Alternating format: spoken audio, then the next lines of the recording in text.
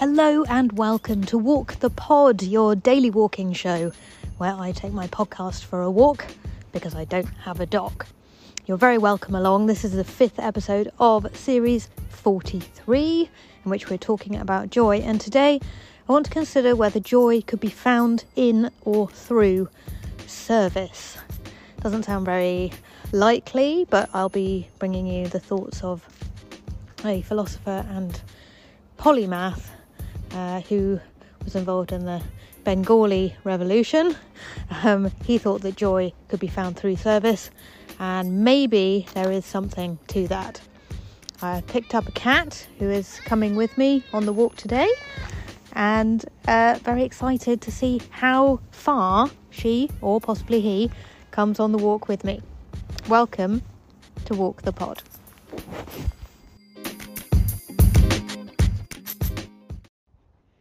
Hi Rach, loving the joy theme. Did I detect a bit of doubt in your voice as to whether snow is joyous or not? I think you may have filed it under Ms. as it blew into your face. Can't have that, so I thought I'd donate Walk the Pod a poem about winter and the joy snow brings. I wrote it, so this is possibly one of the least modest things I've ever done, but it's only 4 lines, so here goes. I know, the trains are stuck, the cars just died. You've lost your gloves, you just can't feel your feet. But look how the snow lights up your house inside, and children's faces in the laughing street. There you have it. Kids get joy from snow. I rest my case. On this logic, joy also resides in Haribo, winding up your siblings, and farting.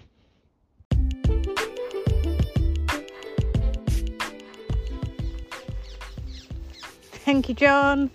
I love that poem very much indeed. I'm going to transcribe it for the Walk the Pod Lunchtime Walk Club and post it in the Discord server. And I think you're absolutely right. If children derive joy from something, then it is joyful. That's the end of it. And dogs also have absolutely limitless capacity for joy. So, and your poem, John, brought enormous joy to me this morning when I received it. Couldn't wait to put it in the episode, so thank you so much for that. And farting is joyful because we're not allowed to do it. So maybe there is something to be said for the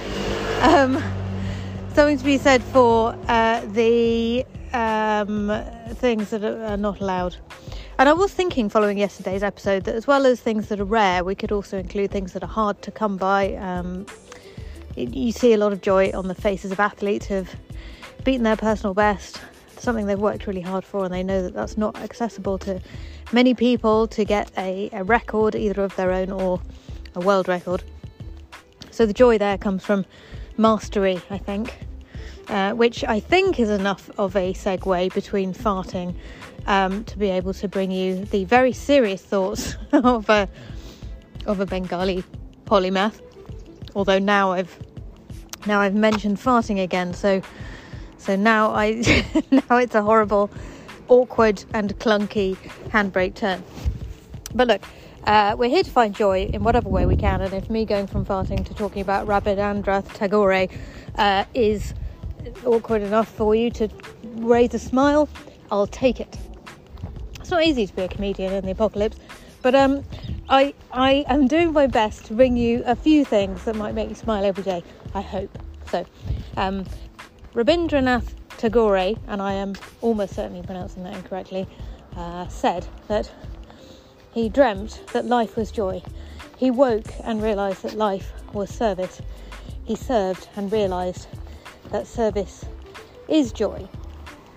Now, I've slightly shortened that quote, not quoting him directly, but the point stands, I think, that we think we should be having fun and having a lovely time all the time, according to, this is what advertising tells us, this is what culture tells us to a certain extent. And those who serve, we look at them and we think, oh, well, they're having no fun. How could they possibly be having fun? That's no good, is it? I wouldn't want to be those people. But actually, there is an enormous amount of joy to be derived from serving other people well. It's not transient, fleeting, ecstatic joy. it is perhaps better classed as happiness or contentment. So it depends on your definition. But I mean, pride, I think, comes into it, doesn't it? The being proud of something you've been able to do for a long time, serve the community in a certain way, or something you've made that has served the community in a certain way, does bring a great deal of pride. And from that comes joy. Bringing up kids brings joy, and I think I was mentioning this the other day, partly because we know that it's hard and transient, and the moments of brilliant joyfulness are bookended by hard moments where children are complaining they've run out of crumpets, or more importantly, more to the point, we as parents have run out of crumpets. How dare we run out of crumpets? What were we thinking, etc. And so the joy is tied up in the certainty that the joy will end. So, as per usual on Walk the Pod, this doesn't it's not cohesing into anything that I could say was a manifesto on joy. I don't feel like we've really got a handle on it quite yet, but I do feel that we've had a really nice time rolling around in the concept of joy for a few episodes and trying to work out what it might be, trying to feel for the edges of it, to understand what it means, what it is, how to find more of it, or perhaps just to content ourselves with the fact that it wouldn't be joy if we could find more of it. The whole point is that there's not much of it about, and that's what makes it so wonderful.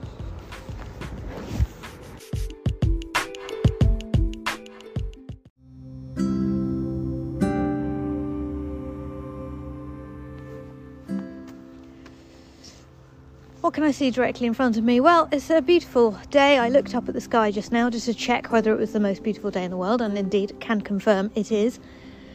And what I noticed when I looked up was no clouds, a vapour trail that stretches from east to west across the sky, and just north in the sky of the vapour trail, a sliver of moon which I can see, even though it is broad daylight. And I just want to bring an idea, because I was listening to the rather wonderful No Balls cricket podcast last night, which is Kate Cross and Alex Hartley, two of the current and former English women's football cricketers. I nearly said footballers then, that would be, just a straight up insult. Cricketers, who were talking about seasonal affective disorder on the Noble podcast last night, and how difficult it is in January. They are used to being abroad in India or other parts of the world in January for test series, and are finding it difficult in the winter months to cope with the dark. And I have a suggestion for everybody listening if you're struggling with January, and January is a time of absolute struggle, and that is to go for a lunchtime walk. I know, I am a one-track record. Have I got nothing else to suggest than go for a lunchtime walk? Well, no, but listen, friends, okay? Here's why. Because if you go for a lunchtime walk every day, 365 days a year, or near as you can, then you are getting access to some very rare sunlight in the winter months.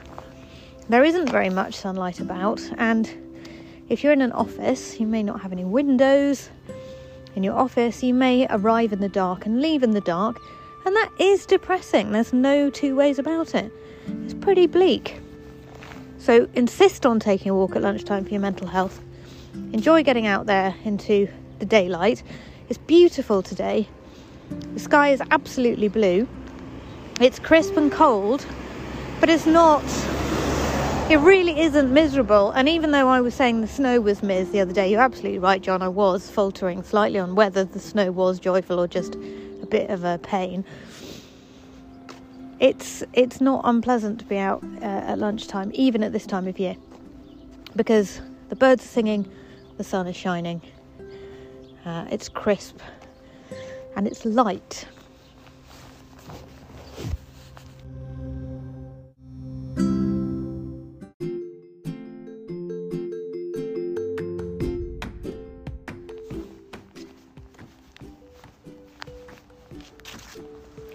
Thank you for walking with me, dear friends. It's been a delight to stretch my legs with you this lunchtime, to enjoy some January sunshine, to walk. I tried to walk with the cat, but the cat got to a point. It was a bit like, I don't know if you've ever encountered one of those charity people in the street. They want to talk to you about their charity and get you to sign up for a direct debit. People in the UK will be familiar with these people who are known collectively as chuggers, a conflated word between the word charity and the word mugger, because they do sort of mug people, not at knife point or anything, but they certainly interrupt your day and try and talk you into signing up for something.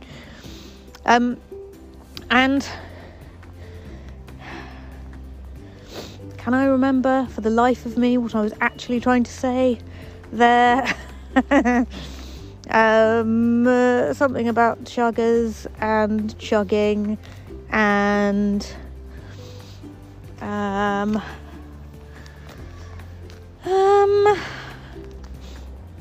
just having a senior moment, dear friends, just trying to remember why I was invoking chuggers at all. Oh yes, the cat, that was it. So like chuggers, this is the problem with getting into a tangent on the story before actually telling the point of the story.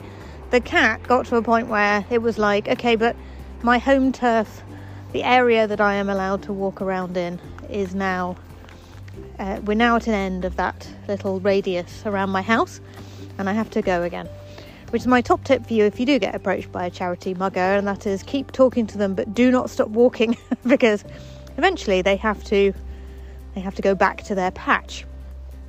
And so you get to walk away, should you wish to do so. Maybe they're raising money for something you care about, in which case it's fine. Thank you for bearing with me with that slight brain fart. We're back to farting again. Maters, I'm so grateful to you for writing a poem for Walk the Pod. Thank you so much. Hope everybody enjoyed that. I hope it's brought a little bit of joy to this imperfect day. I invite you, as ever, to take care of your beautiful mind, and I'll be back with episode 6 tomorrow.